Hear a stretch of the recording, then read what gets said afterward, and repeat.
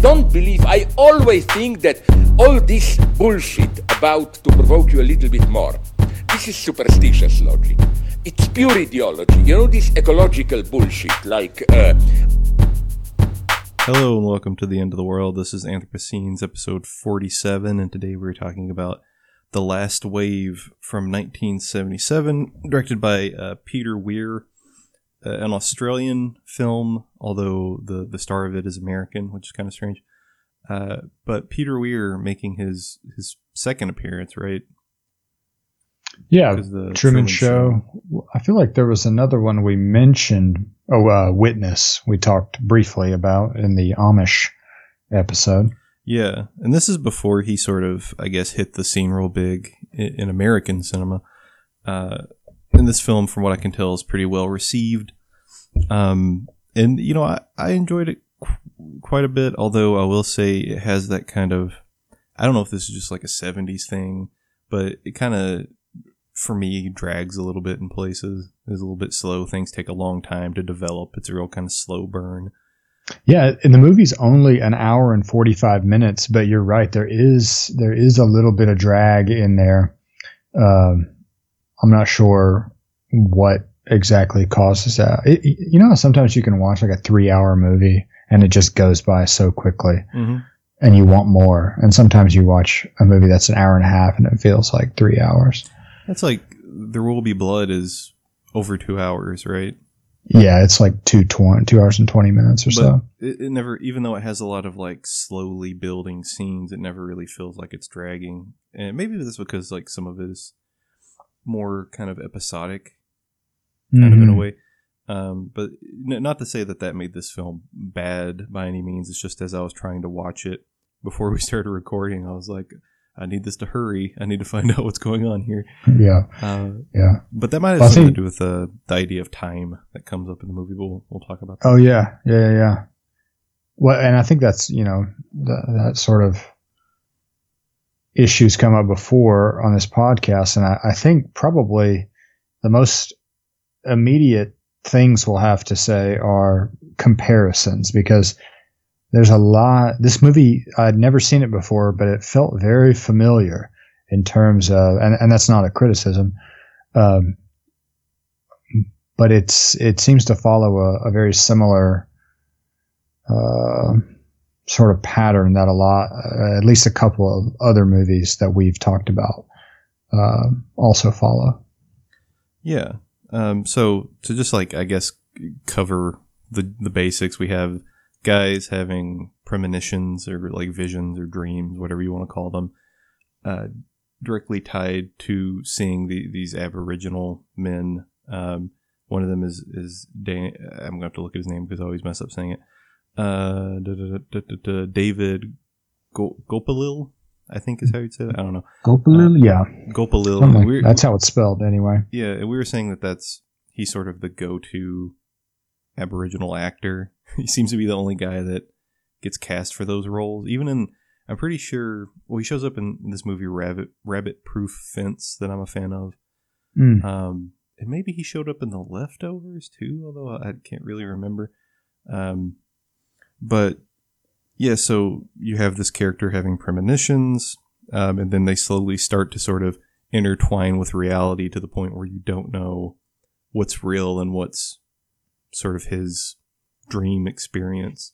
And part of the pattern is the theme of this, you know, by everything you just said happening, Western rationalism is kind of called into question and overturned, and a more sort of experiential kind of spirituality is seen as a more accurate discerner of reality. Yeah, and it's all sort of wrapped up, or sort of, I guess, more symbolized by these strange weather events that start happening. So it's almost like, you know, like you're saying, Western rationalism comes under attack at the same time that the West and its cities and its settlements are under attack by these extreme weather events. And I think what might back that up is that the first one we see it takes place at a school. right? So you think of like a Western school as this place of like, if you want to take like a negative connotation, this place of like indoctrination and, social reproduction, that sort of thing. And we see a school get just like annihilated by this hailstorm. And you see on the board, like on the chalkboard, it's clearly either science or geography lessons. And as if to say, it's sort of like Peter Weir saying, here, boys and girls, I'm going to give you a lesson in geography and science with this movie. Yeah, and science and geography, were really effective and strong colonial tools as well. Still are, more or less, right? You think about like how important borders are now. Yeah. But that hailstorm is interesting because you have the goat, and like it's not supposed to be funny, but the goat was kind of humorous to me. He's in the schoolhouse like freaking out. Yeah, you at the beginning you have the goat, and then at the end you have the owl, while the house is being torn apart by the storm. And I thought the movie was going to come back to the school. I thought that was going to be something that came into play in the story, and it doesn't really, unless I missed it. No, it was kind of, the way I was reading it was almost like in The Day After Tomorrow or one of those disaster films where you have that like first place where it happens. Right. Right. And then it cuts to NASA. Yeah. But here we cut to a traffic jam in Sydney where it's just like pouring rain. Yeah, and you have in that, once you get to the city, you have,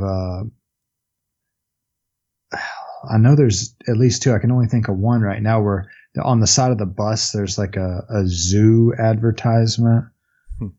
There's some sort of logo with like a tiger or a lion or something on it. Yeah. It's just showing how distanced the city is from wildness. Like here's our experience of wilderness in the city is a zoo and, using animals, images of animals to sell shit or whatever it is. But something I also noticed when they go to the city, we first cut to the city, maybe the first time or within the first minute of being introduced to the main character, Richard Chamberlain, playing David Burton, I believe his name is. He's looking out a window, and I think windows are a major player in this movie. There's one scene, if you look carefully in the background, you can see behind Burton written on a window, just like maybe it's like someone wrote it with their finger in dust. It looks like it says "Do not open." Yeah. Did you see that? Yeah. And then at the end, when the storm is there, the windows are broken by the trees. And at the beginning in the school, it's the window that breaks open.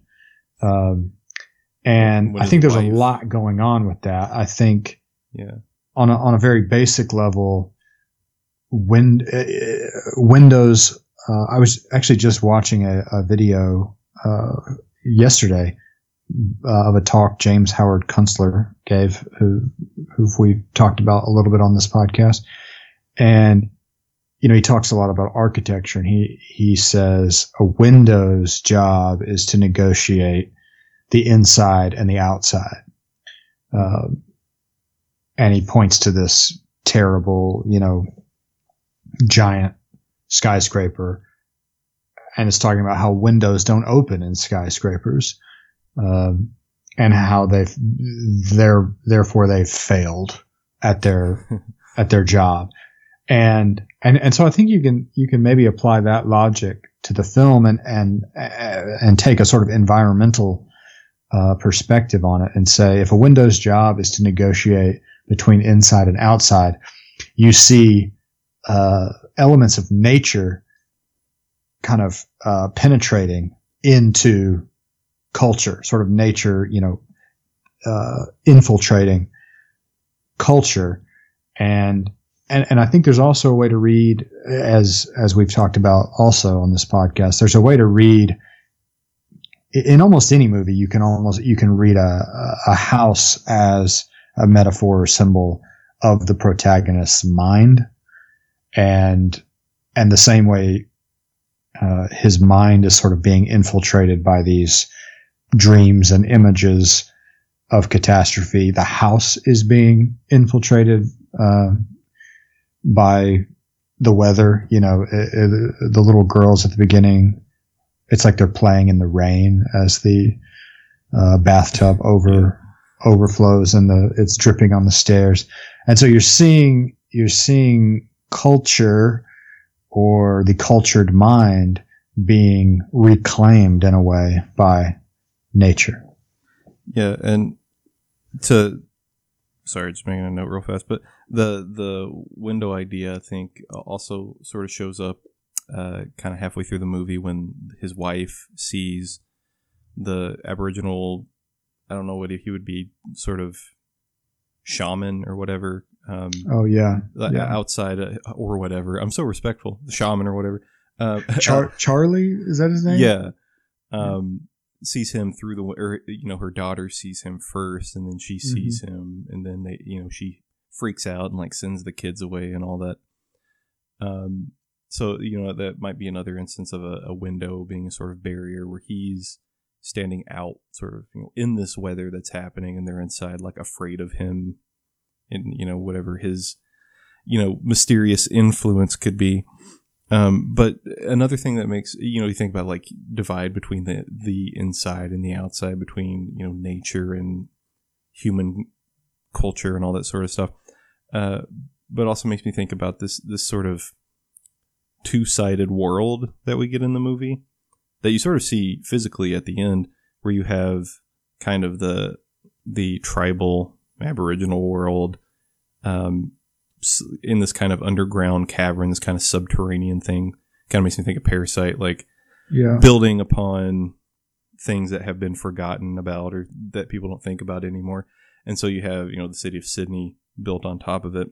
But, those ways of being in the world and interacting with the world represented by the tribal land doesn't go away just because this city is on top of it. It's sort of like, you have these horror movies where you like build your house on an ancient Indian burial ground or whatever. Kind of like that on a citywide scale, it seems. And you have, I think that trope itself exists, for a reason, because America is sort of built on a ancient Indian burial ground.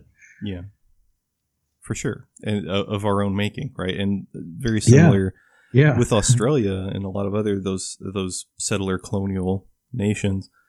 It was kind of interesting to watch this movie because this is made in 1977, and the views expressed by at least a few characters about the Aboriginal people are pretty, woke by today's standards.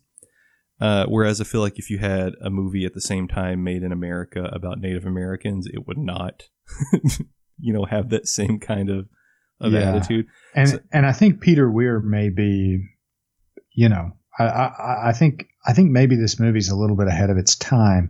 And I think the other lawyer character, this is just my sort of feeling. It seems to me like the other lawyer that's initially working with Burton is supposed to be representative of the mainstream attitude in Sydney to the Aboriginal peoples, which is, he hates them just as much as he hates everyone else, so there's no, he calls Burton's attitude towards Aborigines, romantic. And he thinks that Burton is being kind of disrespectful in a way by sentimentalizing them, sensationalizing, romanticizing them. He keeps saying like there are no tribes here. This isn't tribal land, and you're right. It sort of has this feeling of there's no tribes here because we eradicated them. That's sort of the gist that I'm getting. And all the tribes are out in the bush or in the outback or whatever, and they're not here in the city. This is our land that we've not really claimed, but our land that we've sort of corrupted and sort of cleansed in a bad way. Yeah, and there's this sort of self-fulfilling prophecy that makes, that perspective true. It's like, we eradicated it by force, and therefore there are no tribal, there's no tribal cultures here. So, well, that's because you got rid of them or tried to. And I think you see that really poignantly in the courtroom scene when Chris is going to testify, and there's just a brilliant close-up on his hand on the Bible. Mm-hmm. And then it cuts to the jury, who are all white people. And you just left to think, what a charade this is. And like I said, a self-fulfilling prophecy. It's like, of course these people are going to be wrong if you are judging them, through a mythology that is not their own, with people who don't even have the awareness that there is another way of thinking, acting as their jury. Like, it was just in a very short amount of time, the movie communicates the absurdity of the situation. Yeah. And the other lawyer is sort of, prepping the jury and saying, this trial has nothing to do with past interactions between white people and the Aboriginals and the terrible things that we've done to them, which shows, like I was saying, that kind of woke attitude, but at the same time is kind of condemning them, because if you don't take that into account, then what happened by law is just like a murder, and so they go to prison or whatever. And that's they're not willing to participate. Yeah. Chris sort of sabotages himself in a narrow kind of legalistic perspective. Mm-hmm. Obviously he doesn't consider it self-sabotage, because he's trying to protect some sort of, sacred culture that he is part of. But you see, there is some sort of long-lasting loyalty to this culture that a lot of people don't even know about. It's certainly not the people on the jury or the judge or the other lawyer. Yeah, and that's where he starts to tell the truth on the stand. And then after a while he sees I've already forgotten his name. The shaman guy in the Charlie sees Charlie, sitting in the courtroom. This movie went out of its way to make the names easy for us. Yeah, I know. I'm just, but so sees Charlie sitting in the back, and then he flips and is like, "No, I'm not going. I'm gonna say that I was just mixed up because your questions were confusing, and that's a long time ago. And no, we got drunk and we had a fight, and that's all." So, it's just interesting to see him go back on that to, like you're saying, sort of protect the culture, to kind of protect himself a little bit, to, and like you're saying, you see his hand on the Bible and he's swearing to tell the truth according to this, white man's construction of how the law should work. So in a way, like, he's like, I'm not lying. I'm just not, telling the truth in the way that you want me to, that kind of thing. Yeah, it sort of gives you the impression that there is no way for him to tell the truth in the courtroom. Yeah, he can only do it to Burton because they have, and this is something in the movie that's it's not fleshed out very much, and it sort of, I don't know, might be a little problematic, but that he can only tell Burton because they share some sort of distant tribal connection. And they mention this at one point that, like, oh, you must come from a tribe. You must come from some tribe in South America, or something, which is, it's a little strange, but I guess that's the way that they used to sort of justify why they would ever let this, white man sort of into this inner circle at all. Right. And it seems like maybe that is just a stand-in for, the fact that he's opening himself to this new way of experiencing and that he tells them his dreams, which involve these, sacred rocks. They can see that he is open to their ways of knowing. Mm-hmm. And so, yeah, maybe the film feels like it has to have some sort of like thing, like, oh, we're, connected by tribes or whatever. But that's it. Essentially, it seems like that willingness to be open to that way of perceiving the world is what makes Chris and Charlie trust David. Mm-hmm. And that's a term, a similar term. I use this in my classes all the time when I'm talking to students. I say, ways of knowing, ways of being in the world. Mm-hmm. And they never ask me what I mean. I think they just sort of like try to figure out what I'm talking about. But I use it usually in reference to sort of alternative viewpoints and not necessarily like spiritual ones, but like we'll talk about Aldo Leopold and the land ethic. And I talk about the land ethic as a way of being in the world, sort of way of existing and going about your daily activities and that sort of stuff. So I just wanted to like point that I don't know if we've ever like specified what we're talking about when we say that. I like those terms too because, well, first of all, they sound a little bit better than the word ideology. Yeah. That sounds to me, that sounds kind of harsh and maybe has like a Marxist connotation to it, which nothing wrong with a Marxist connotation, but I think ways of being or ways of knowing are maybe more specific than ideology. There's probably different ways of knowing within the same ideology. And you don't really have to get into like epistemology and ontology and all those ology words. I was thinking epistemology is a word that stuck in my head after watching this movie. And doesn't the word epistle like mean letter, if I'm not mistaken? The epistles of whoever wrote those, John. I don't remember. And I don't know the etymology of all this, but I just had the passing thought that epistemology has like the very word has a bias towards like logos in its very name. Like we use the word epistemology to mean how we know things, but it connotes like the written word. If epistle is letter, and there's, that's just one of a million ways to know, right? Anyway, that's just the rabbit hole my mind went down.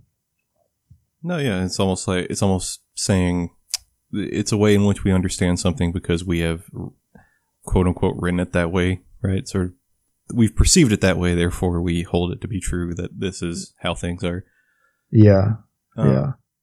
Which is, I don't know, and in this movie that's a big sort of current that goes through is just these ways of being in the world or ways of knowing things, and they even talk about it in pretty explicit but still kind of confusing terms when Chris is talking to Burton about dream time and he's trying to explain it to him.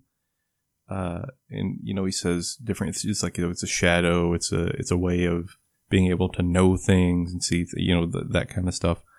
And it does so in a way I think that doesn't take what is a sort of valid and valuable belief system of a group of people and turn it into like, ooh, spooky time, that kind of stuff. Right, because it's so practical. I really like the ending of this movie in terms of it's like they don't mystify this place. It's like the sacred site is literally a cave under this like sewage site. It's not some magical, mystical realm. It's like, no, this is where this tribe used to, I don't know if it's like a place of worship or ritual or something like that. But clearly it was important in their tribe. I kept thinking that they were talking about some sort of realm as opposed to a literal place. So yeah, the movie itself avoids mysticism and romanticization of the tribal culture. Yeah, and having it as a physical place sort of makes a statement that this belief system is something that is very material, and that it's based in the actual land. It's not, like you're saying, some sort of other realm. It's literally here in like the ground beneath our feet. This is what's important, which, does a lot to sort of tie it to being underneath this city, sort of the big city on the continent, symbolizing colonialism and all this sort of stuff. Just showing how those things overlap and exist materially, and because they exist materially, they are, open to being destroyed by natural events, which kind of comes up at the end, even though we also have, like the house being destroyed and things flooding throughout the movie. And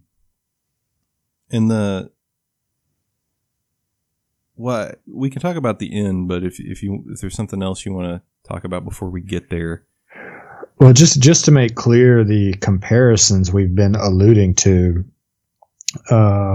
Take Shelter is basically, a very similar story. Instead of kind of indigenous spirituality, you have, in Take Shelter, you have the mentally ill as it's like as a sort of repressed. I guess the movie sort of says what we label mental illness may be ways of knowing that are not consistent with the status quo or the mainstream ways of knowing. It's like medicalization of alternative ways of knowing. Yes.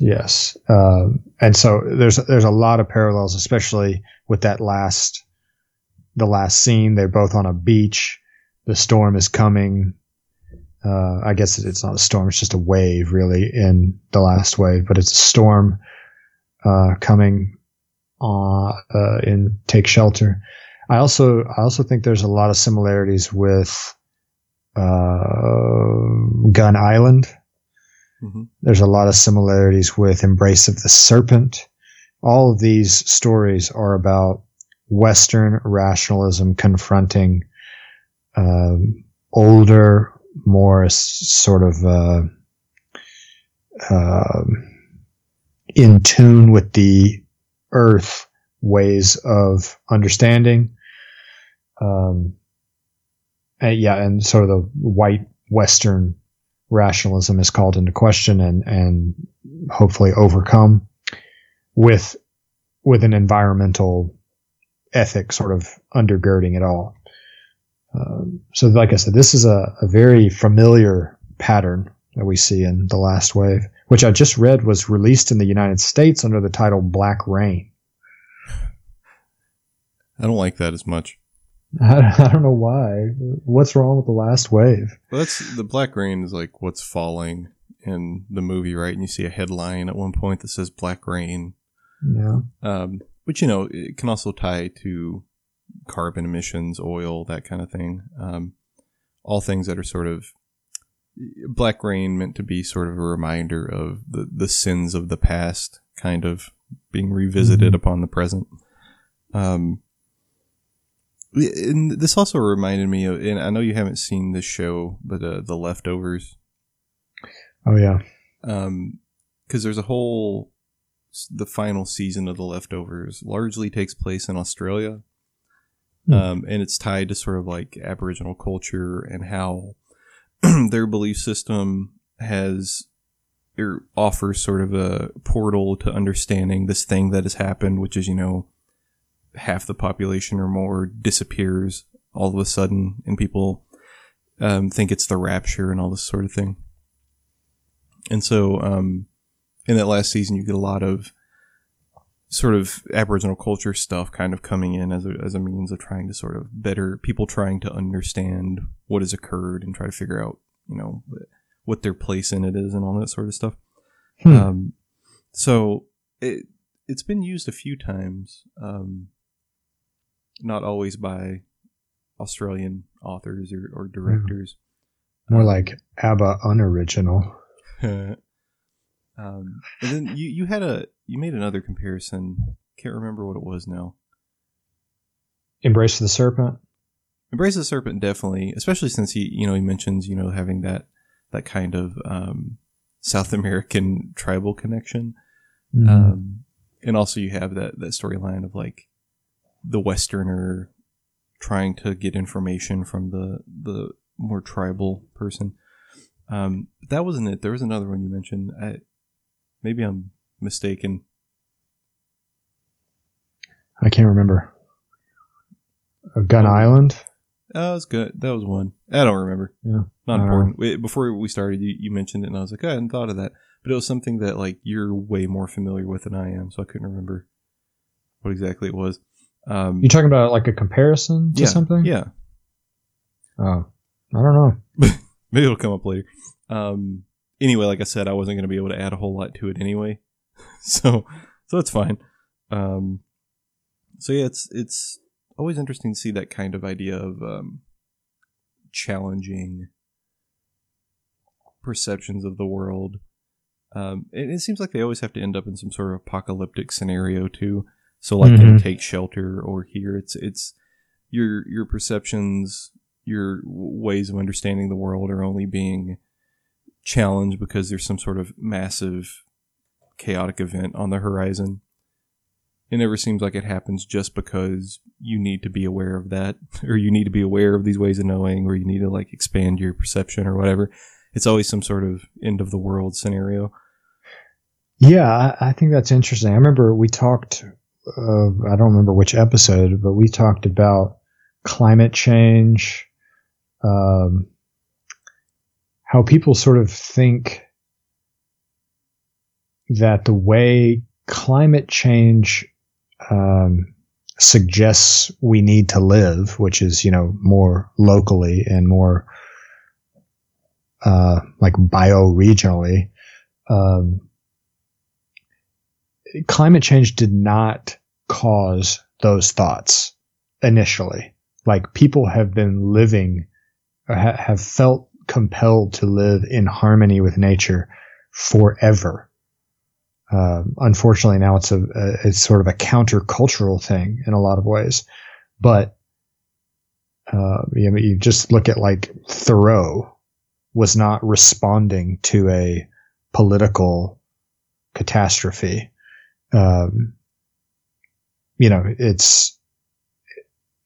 That's an interesting point you make, because you get this sense now with that, because climate change is so talked about, that all these ideas of living in harmony with nature are kind of new, and that they are solutions to the problem of climate change. And that is very far from the truth. I mean, they are solutions to climate change, but that is not all that they are. They predate it, big time. Big time. Big time. I haven't said big time in a while. Hang loose. Yeah, and again, that's something I run into with my students sometimes, of saying that, people think about like the environmental movement as a relatively recent sort of thing. And, realizations about climate change and that sort of stuff have spurred, growth in that movement, and sort of converted people, to use religious language over into it. But those ideas have been around for forever, and we go back and read, like, you mentioned Thoreau or John Muir, those kinds of people. And we see that in America, at least in American discourse, that those sorts of ideas have been around longer than the country's been here. And then when you go into native cultures, those kinds of ideas have been around for, generations, millennia. Forever. Yeah, I mean, literally forever.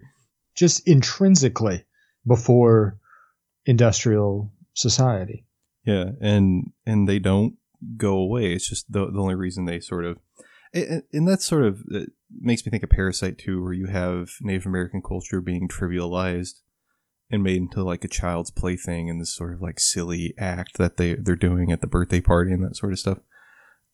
So you're taking these beliefs that could have, or very likely do have, very useful applications to our, modern white American lives, and just wholesale disregarding them and writing them off as childish little playthings, or as things that they have their culture and we have ours, and never the twain shall meet. That sort of separate but equal.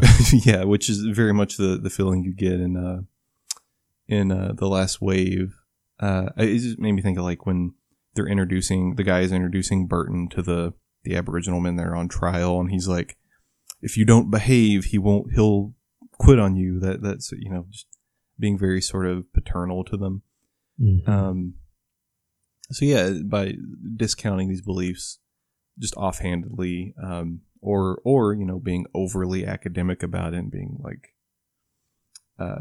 separating it out, you can miss a lot of things that have been around literally forever that could help us better understand like what kind of place we should hold within, the world. Yeah, there's a sense of in Burton Burton's plight, a sense of recovery, and that's another part of the trope that we've seen in a lot of these stories is the protagonist has to feel like they're going crazy, and what they're really doing is recovering a former way of seeing, knowing, understanding, that has just been sort of repressed in the larger culture, or oppressed, as the case may be. Mm-hmm. Yeah, and otherwise there is no conflict, I guess, if they just accept it, or the conflict would then change and be more about like everyone around them imposing this sort of diagnosis of insanity upon them. It's much more interesting, I think, especially in a cinematic format, to see someone struggle with their own kind of inner turmoil and thinking they're insane. It doesn't really, in The Last Wave, it doesn't really, I don't know, Burton doesn't really seem like he's struggling that much. He's very kind of stoic about it. There's a lot of scenes of him just like waking up like, and that's about as far as it goes. He's more open to it than you expect him to be. And his wife, when his wife says, that I've sent the kids away, I'm leaving too, he's like, it's probably for the best. He's like, I get it. I never liked you anyway. Whereas in Take Shelter, Curtis's, you really feel, and part of it's Michael Shannon in such a great performance in that film, but you really feel this guy like thinking he's losing his damn mind. Yeah, I mean, he goes to the counselor, the therapist, and he has supposed mental illness in his family tree. That movie is anxiety inducing because you are, seeing the world through his eyes, and you kind of feel like you're going crazy. That was another connection to Take Shelter, is that opening scene. I thought of Take Shelter immediately in The Last Wave when you hear thunder and there's no clouds or anything in the sky, which is, very similar to that scene in Take Shelter where he's like, he's asking his buddy if he can hear it. And the guy, thinks he's going crazy because there's nothing to hear, at least in his mind. Yeah. Is anybody seeing this? Anybody seeing this? Yeah, very, very sort of similar situations, but yeah, the reaction's a little bit weird. And I think part of it is like you're saying, like Burton has a better frame for understanding what's going on, whereas Curtis is just like has no clue what the hell is happening. Mm-hmm. And the only framework he has is this Western medical framework in which he's like, oh, well, I'm crazy. I'm schizophrenic, mm-hmm. and there's no other explanation for this other than the things I'm, imagining are actually happening, which he can't accept. Whereas Burton has kind of a guide. He doesn't have a guide on this journey. Whereas Burton has Chris, Curtis has his counselor, sort of, until she moves, and then he doesn't have anything. Even she is just looking for a diagnosis. Yeah. There's an interesting, because there's a pretty prominent scene in Joker where he's talking to his counselor, and she's like, "Oh, our program's been cut by the city. We can't meet anymore." And that's the famous scene where he's like, "You don't even listen to me." He's like, "You ask me if I have any negative thoughts. All I have are negative thoughts." That thing. And so there's a pretty cool discourse. Well, not cool because it's actually reflective of reality. But this thing that keeps coming up in films where someone trying to get access to mental health care and they either can't or they do, but then it's not very good, and then they're abandoned by that person. that kind of thing. Seems like it's almost worse. It's almost to have access to substandard mental health care is almost worse, because at least without it, you have the illusion that there is a solution to your problem. If you get access to it and it's just someone trying to diagnose you and not listening to you, then that can be very despair inducing, I would imagine. Like, oh, this is the solution to my problem? Yeah, and it's like I listen to a lot of podcasts and different things, and I hear people talk about how I have to go to therapy, or like, oh, in therapy I brought this up, or this sort of thing. And it's always sort of mentioned offhandedly as if that's just like a thing everybody does. Mm-hmm. And that is not the case. Like, maybe, in New York, I would say it's maybe a little bit more widespread, or like large cities in general. Mm-hmm. But like growing up, I didn't know anybody that went to therapy at all. Well, you didn't know anybody that was willing to tell you that they went to therapy. Yeah, also that, but also like it just wasn't. For one, there was the stigma, and for two, it just wasn't available, right? Because it's not available. But y'all just didn't have crazy people in your town. Yeah, well, we grew up the right way. We had 2 parents. And 2 Mountain Dews every day. A dad and a mom. No 2 dads. No, yeah. It was all the Mountain Dew straightened our neurons out. Yeah. It's all the Little Debbie and Mountain Dew sorted us out. But yeah, it's just we were so high above the elevation above sea level, so high. Mm-hmm. That's what it was. No, I think you're right, and I think in the 70s there's the weird sort of cultural sort of class marker of like being in analysis, and like Freudian psychotherapy. It's like a Woody Allen type. Yeah. Every movie Woody Allen made in the 70s is just like got a line about, jokes about going to your analyst. My shrink. Yeah. And that's, I think I'm not trying to like shit on therapy. I think it's very vital and important. And if you need it, you should definitely have access to it. It's just like most people, fuck it. I'll say most people who need it don't really have ready access to it. And if they do, it's in the forms that we're talking about, where it's kind of given to you as a bare minimum.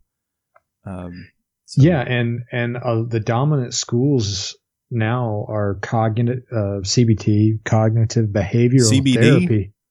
CBT. You gotta take CBD. Okay, cool. That's the new therapy.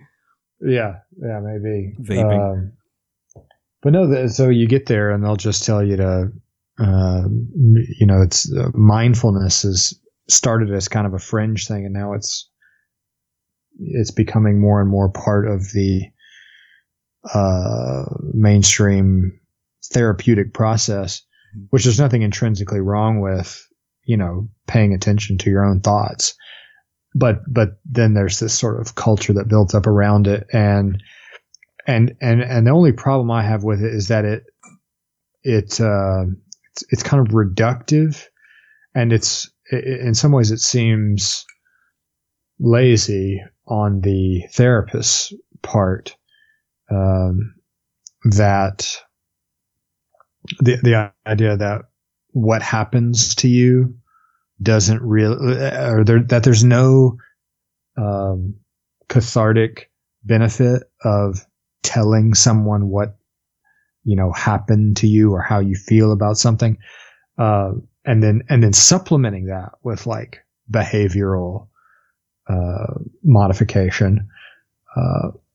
But the idea that you can just go in and have someone tell you to like be mindful of your breathing patterns is disheartening. If that's what we're working so hard to have access to, it might be worth rethinking. Yeah. It's like you go to a normal doctor with something and they're like, well, have you been exercising? It's like that's kind of relevant, but not really. But yeah, I've been to a therapist before, and they do this thing where they just repeat back to you what you're saying to make you feel. Oh, the theory is to make you feel understood. Yeah. It's like, oh, I've been super anxious. It sounds like you've been experiencing anxiety. Yeah. It's like that's what I just said. It's like a robocaller almost. Right. How can I help you today?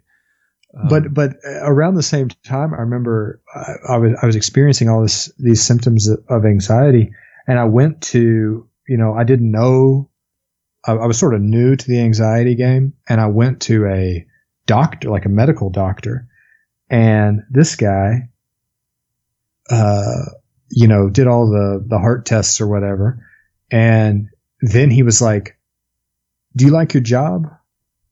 And I was like, "What?" And he was like, well, tell me about your job. And this is the MD, not the psychologist. Yeah. Who's like, understands the connection between, like emotional health, physical health, and your material circumstances. And he ended up kind of boldly, maybe with a boldness not afforded to psychologists. He just said, well, if you can, you should consider quitting your job. And I was like, God damn. And I did. And everything went fine after that. Yeah, sort of. No, and I don't know, there's those material conditions, you always have to kind of come back to those, because it's like, if I'm going to make a purchase over like $200, I agonize about it and I feel like I'm going to fucking die. Like it gives me such anxiety. I'm like sweating, right? I remember one time when I was younger, I bought a car and it wasn't even like a very nice car, and I didn't spend that much money on it, but it was like, I just felt like shit while trying to decide whether to pull the trigger. And the salesman's like, sign. And I'm like,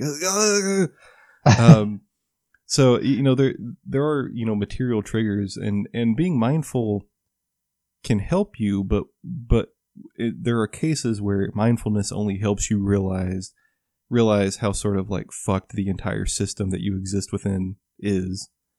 And it's not helpful at that point. When you need like some sort of material change, being mindful that you need it isn't very helpful. No, mindfulness will lead you to the conclusion that you need a fucking tranquilizer. Yeah, and a lot of doctors, well, again, generalizing, but are pretty quick to pull the trigger on like, oh, well, here is a Zoloft prescription. Like, here's some Xanax, whatever. I remember listening to a Zizek talk, and I don't know where he got this statistic from, but if it's true, it's devastating.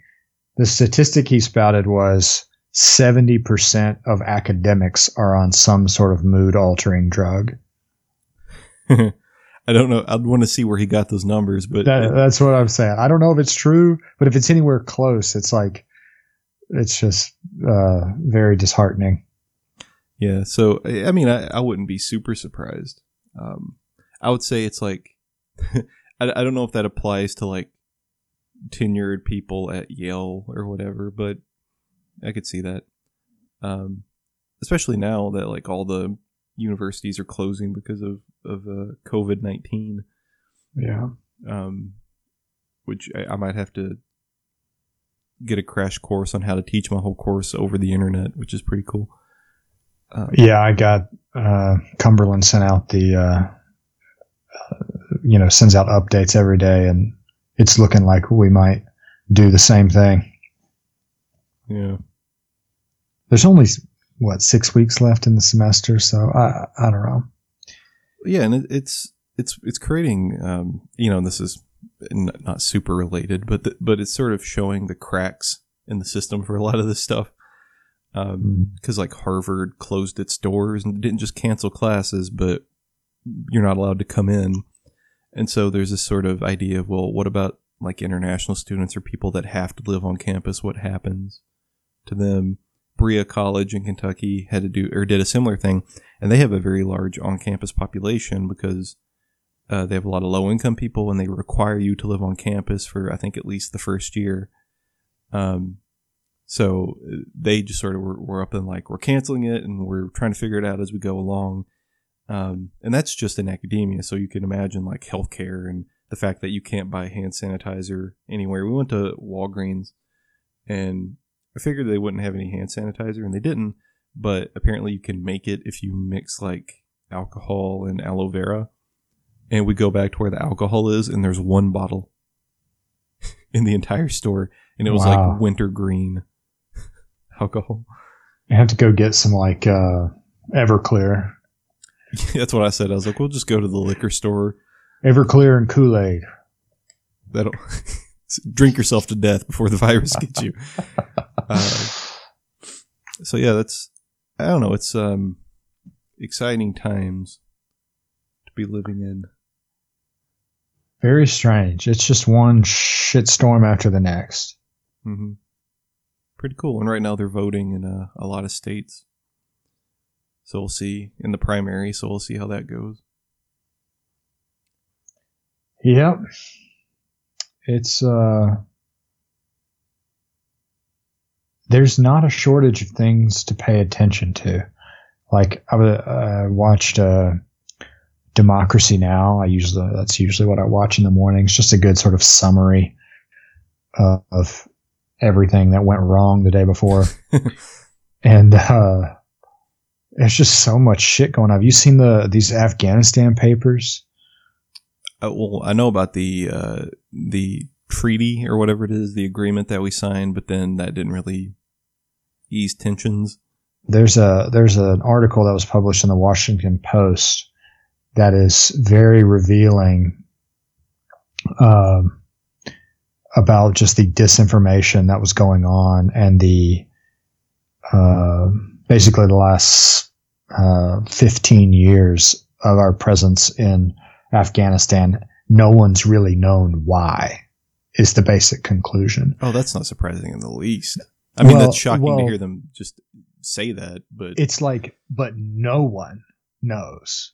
Not, you know what I'm saying? Like, wow. There's like several different recorded instances of high officials saying, we don't know who the bad guys are. Oh, yeah. And there needs to be this big zoom out where it's like, oh, we're the bad guys. The classic skit. Are we the bad guys? Yeah, it's terrible. I mean, you think about we're like way off base now, but if you think about like the original motivation for going to war was sold as we have to get Osama bin Laden and he's in Afghanistan, which is not and he went to Pakistan. The U.S. had on good authority that bin Laden was in Pakistan in 2002, and that's what this article is saying. Since 2002, no one's known why we are there. Well, we've talked about this, and so have so has everybody else. But remember how the war was sold to us, which was get bin Laden, but it was also we have to bring democracy and freedom to the people of Afghanistan, specifically the women. We have to go and liberate the women because look at how they're being treated. Look at how they dress. And to this day, that's had, that reverberation where if a woman is wearing a niqab or some other sort of garment, it's automatically assumed that she's incredibly oppressed and the people around her are evil and that sort of stuff. Right. And so it was sold as this as basically as a crusade. And that's how a lot of people who participated probably view themselves, as crusaders. And now that war, well, first off, never should have happened, but the fact that it's drawn out for 20 years is just like, I don't know, what reason could we have to be there still? Other than, trying to patch things up to a level and like duct tape stuff together so we can leave and be like, oh, well, we rebuilt. We like, sorry about that, but we made good on it.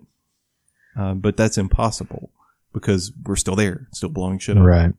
Yeah. Remember when Trump dropped that like enormous bomb and it was like the strongest non-nuclear bomb ever dropped on Afghanistan, and it was a news story for about 20 minutes. That's how it goes. And we bomb a country that we're supposedly, helping to rebuild the infrastructure. What? I have no idea what's happening. You add on over top there. of that, you add on top of that the fact that that there are countless people that are using it as a grift, as a money making scheme. Contractors and different people. Disaster capitalism, yeah. Oh yeah, which is to bring everything back to America, because we're important. Yeah, but we've now America creates the disaster and then takes advantage of it. Yeah, there's a natural disaster capitalism is terrible, like you see in Puerto Rico now. But to create the disaster and then capitalize on it is a new level of shittiness. Yeah, I was going to say, because very recently in Tennessee, in Nashville, Middle Tennessee area, there was the really horrible tornado. Yeah, it was about 2 minutes from me. Which is it's kind Scared of amazing. The shit out of me. I say it's kind of amazing that your shed just didn't like lift up off the ground and blow away with you in it or something. Yeah, it's not a super safe domicile. Yeah, but it makes me think of that was the thing with East Nashville is sort of the hipster part of Nashville, and it was gentrified, or is continuing to be gentrified. And from what I understand, a big help to that was prior flooding and tornado in the early 2000s.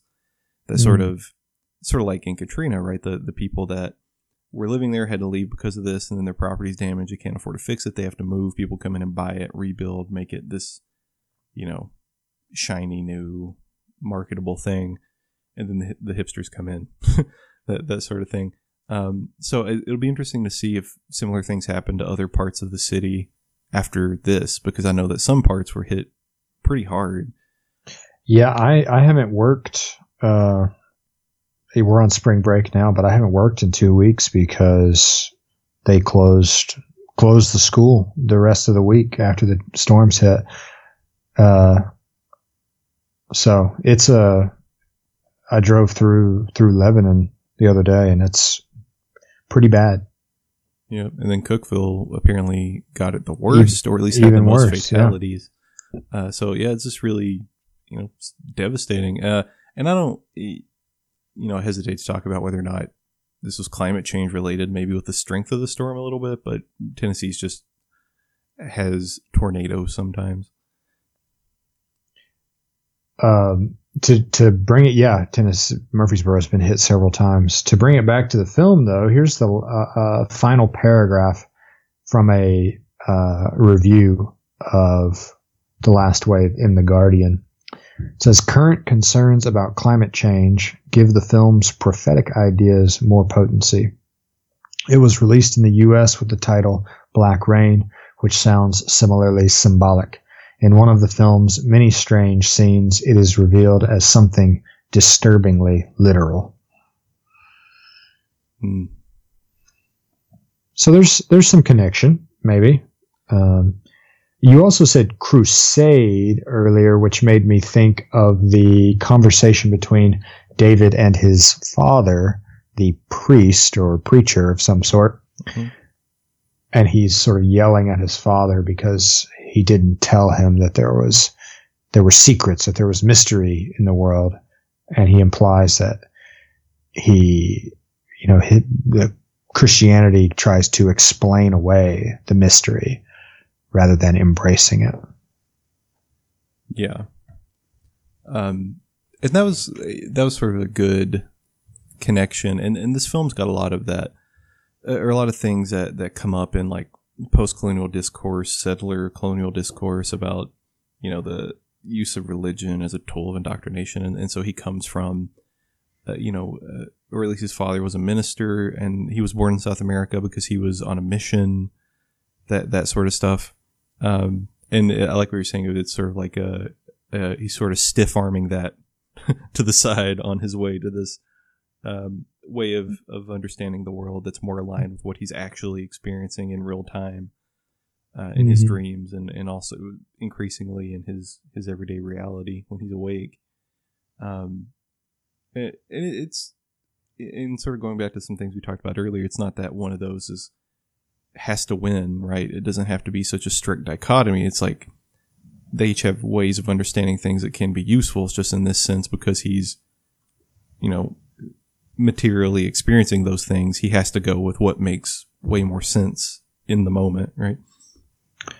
Yeah, it sort of is making me think about our earlier conversation about the word epistemology. And Christianity is a book-based mythology, Mm-hmm. So it seems like maybe that word epistemology makes sense in a Christian, Christianized culture. If you think about like book-based religions, which there are quite a few of them, versus other belief systems that are more like oral or different kinds of modes of recording, if they're recorded at all, or recorded in a traditional sense. But when they're recorded and sort of put down in words, it makes them sort of more immutable, right? You can't change them. That's blasphemy, that kind of thing. Whereas if they're not as sort of set in stone, no pun intended, then they might have more space to like move and grow and evolve and not necessarily change a whole lot, but sort of adapt to things as they're occurring or as they're experienced, that sort of stuff. But you can't write like a Bible, a new Bible. You see it in remake culture. That's why movies get remade, is because you don't want one story to be confined to a narrow context. And so, for instance, like Little Women has been made, was written in the late 1800s, I believe, maybe or mid 1800s. And now Greta Gerwig just remade it. But I think that has something to do with what you're talking about. And there's thousands of examples of remakes. But it's allowing the story to adapt to new ideas, new circumstances, new understandings of the world. And we have no problem doing that when we understand that the stories are, fiction, Little Women. But the real problem in Christianity is the supposed infallibility of Scripture and the literal interpretation of Scripture, which sets it in stone and does not make it an option for updating. Yeah, it's like have a bunch of people read the same short story and then tell you what it's about and what it means. Mm-hmm. You'll get some just a wide range of different interpretations and different messages taken from it. So, it's not surprising that religion can be so factious. These are not new ideas that I'm expressing. No. I mean, I doubt we've ever talked about anything that was a completely original idea. Well, I don't know. What was your was it Timos Ferratu? Timonos Ferratu.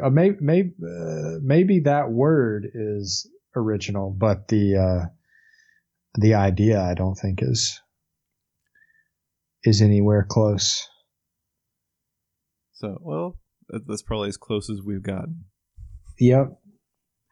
But yeah, in this to bring back to the movie again. I think this was a good choice. I think this is, if you're thinking about films that sort of challenge Western conceptions of the world and even like climate change films, even though this is made in, the late 70s, I think this is definitely something that you should look at if you're interested in those kinds of things in films. And also, I don't think it's like we were talking about this premonition thing and this lack of understanding as being sort of a pretty common trope. It's not super prevalent, but it does come up, this idea, usually in like a horror movie context. But when it's taken out of that sort of, spooky, scary context, it can be used for really sort of interesting things and challenging people's perceptions of the world in movies like Take Shelter and in this. And another comparison I meant to make, and this might be a good segue, is Don't Look Now. Nicholas Roeg's Don't Look Now. That's what I was trying to get you to think of earlier. Okay. Yeah. Which is, a 70s, I believe that was 72 or 73, but it's, about the protagonist, the Western white male protagonist, kind of confronting non-linear time and non-rational ways of understanding life in a very different way, and like you're saying, in a horror context, but feels similar. Yeah, and so taken out of that horror context, or maybe maintaining it a little bit, in something like Gun Island, I think is going to be a really useful tool in representing climate change in fiction, kind of going forward, because it allows you to use something that's a trope that's already sort of established and more or less understood, and use it for a different kind of purpose, which is to sort of open people's minds to these other ways of understanding things, and understanding their place within them, like we talked about with Dean and Gun Island.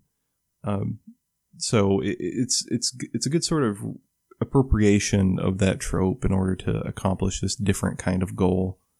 And it really seems like the real villain is dualism. And it seems to me, I maybe I'm an exception because I kind of am immersed in this conversation, but it seems like everything I read lately is just really problematizing dualism. I've been reading that Jason Moore, Capitalism and the Web of Life,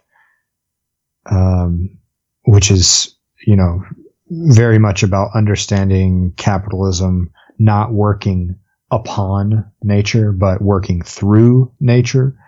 And so we are, capitalism is not this like separate thing. It can only exist alongside or within nature. It, like, capital is nature. Consumers are nature and are impacted by nature. Anyway, I've been reading that. I've been reading Val Plumwood, who, that's her whole thing, really. is problematizing rationalism and dualism. I just read a book called The Inflamed Mind. It's this new sort of theory on the kind of physiology of depression, and half the book is about Descartes and dualism. It just seems like more people are kind of waking up to this idea that progress cannot be made in any context if we do not understand ourselves as part of the world, part of what we call the environment. And really the word environment kind of reinforces that dualism. But it seems like people are becoming more willing to think harder and in a more complex way that understands human beings as constantly in relationship to everything else, as opposed to sort of players on the stage of history. Yeah. And I think of things like Moore's book and other stuff like that. They're not, new ideas. They're just sort of new branches of the same idea. That idea that, changing our orientation to the land, changing our understanding of there being some sort of imagined separation between us and the land, that sort of stuff. Because like we were saying earlier, it's not a new concept. But it's sort of infinitely complicated, kind of because we've made it so. So it takes somebody like Moore to come in and tell us how capitalism capital is sort of woven into this and has become sort of its own entity with agency that we can't control and that sort of thing. Yeah, and he makes a really good point about how so many people, myself included, kind of jump right to the Industrial Revolution as kind of the boogeyman of capitalism, or the sort of birth of exploitative capitalism, and he writes a lot about plantation culture. Oh yeah, and how that is, if anywhere is the beginning, that's the beginning of capitalism seizing nature. Oh yeah, and that's the term plantationocene or plantation scene, as opposed to Anthropocene, has come up a lot in academic circles. I like those discussions. I think they're important, but at some point, I sort of start thinking, why does it matter what we call it? Like, let's just figure out what to do about it, how to live in it. Yeah, I think Moore favors Capitalocene because I've heard him and Donna Haraway use that term, and they justify it by saying Anthropocene makes it sound like people are the problem, like the people are the problem, when really it is, they say it's not people, it is capitalists, essentially, who have organized the world in this destructive way. So that's their rationalization. Yeah. So maybe we should call this Capitalocenes. Yeah, and you think about the people that are very against overpopulation, and that's like their big thing that they think is the problem, even though that's wrong for a lot of reasons. That's because they're buying into this idea, like you were saying, that the problem is people, right? But the problem is not that, in and of itself. It's these systems that we've created and those at the top who keep perpetuating them, though. That's the issue. Yeah, I think we solved it. I think we did it. I think just let's fix it now, I guess. Yeah. Well, I guess we're done talking about the movie. Yeah, and our Don't Look Now discussion, I think, is a good segue into next week. Yes. So, in thinking about what we wanted to do, took inspiration from The Last Wave and Australian cinema, which has a lot of sort of unknown, underrated jewels. And so what we're going to do next week is watch Walkabout from 1971, directed by the aforementioned, I forgot his first name. Nicholas Roeg. Nicholas Roeg. Another Australian filmmaker. And then also this is, I'm all over the place. This movie also has David Gopalil in a pretty prominent role in the film. I don't know a whole lot. I sort of have a rough outline of what the plot is, and I know that it's a really well-respected movie. It's a Criterion selection, so it's got to have something going for it. So I'm looking forward to it. Me too. I know Corey loves Nicholas Roeg, and I'll see if I can get him to give me some Nicholas Roeg background, that sort of stuff. Give you the Rogue down. Yeah. Going Rogue Nation. Rogue also did, you mentioned Don't Look Now, but also did The Man Who Fell to Earth. Yeah. The Bowie, which is probably why Corey loves him so much. But I guess so. Corey's obsessed with Don't Look Now. That's like his favorite one. Yeah. I've heard you talk about it so much. I need to just go watch it so I can know what the fuck you're talking about. Yeah, don't research it before you watch it, because it's one of those movies that can sort of get ruined in a way if you see the scene you're not supposed to see. Okay. I'll have to. I mean, I won't do that. Oh, but I meant to bring this up. In The Last Wave, does it rain frogs? Yeah, in his dream, like in Magnolia. Yeah, I was like, I did not know that was had ever been shown in a film before. Yeah, I noticed that too, and then I kind of forgot about it. But yeah, it rains frogs in his dream at one point, which is biblical allusion, but also makes us think of Magnolia. Yeah. I remember reading that. There's all these signs in Magnolia that say Exodus 8:2, and which is the Bible verse where mentions frog rain. But I remember reading that Paul Thomas Anderson did not know that it was in the Bible until someone else read the script and told him, which I thought was interesting. So it wasn't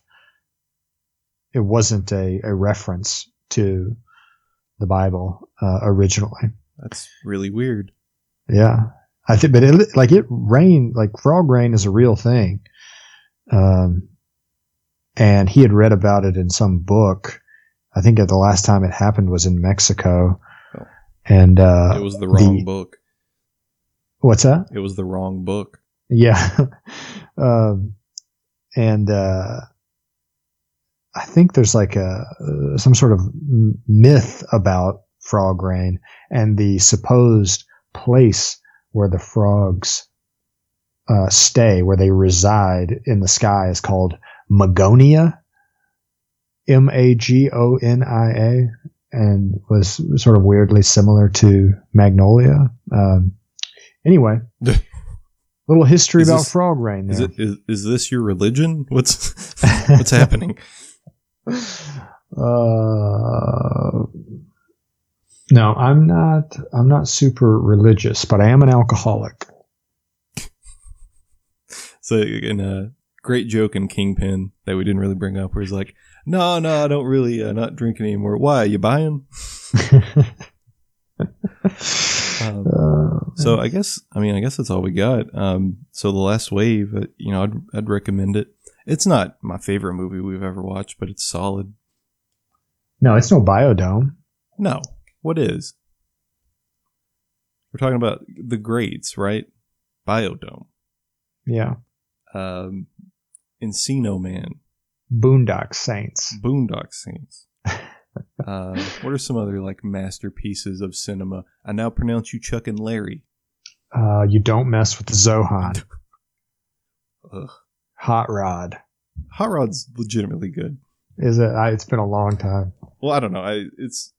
I remember liking it. That might be a Kingpin scenario where it's not as good as I remember. You know what movie I guarantee is like that is Grandma's Boy.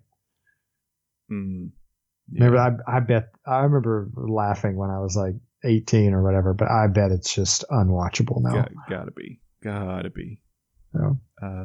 Anyway, we're done. Oh, hold on. You know what I watched the other night? We got to do it for the podcast for no reason. Jency and I watched it for real, and it's actually still good. Saving Silverman. That is a masterpiece of a film. I'm not eating that shit. I want Arby's. I want a Big Montana with curly fries. Yeah, well, sure. Think about a way to like make it make sense. I think we just need to have we both of us need to have a wild card week where whenever we're introducing next week's film, the other person can interrupt and say and pull the wild card and say, nope, next week we're doing, Saving Silverman or Joe Dirt or whatever. Joe Dirt. Yeah, sure. We'll do that. But for next week, we're watching Walkabout. And then after that, it's open season. Yeah. Yeah, with the cartoon characters where they're like trying to... That's going to be my pick. So next week, open season, 1971, Nicholas Rogue. I think you mean Walkabout? Fuck, what did I say? You said open season, Nicholas Rogue. Shit. Yeah, okay. Walkabout. Nicholas Rogue. Next week. Talk about Walkabout. Yes.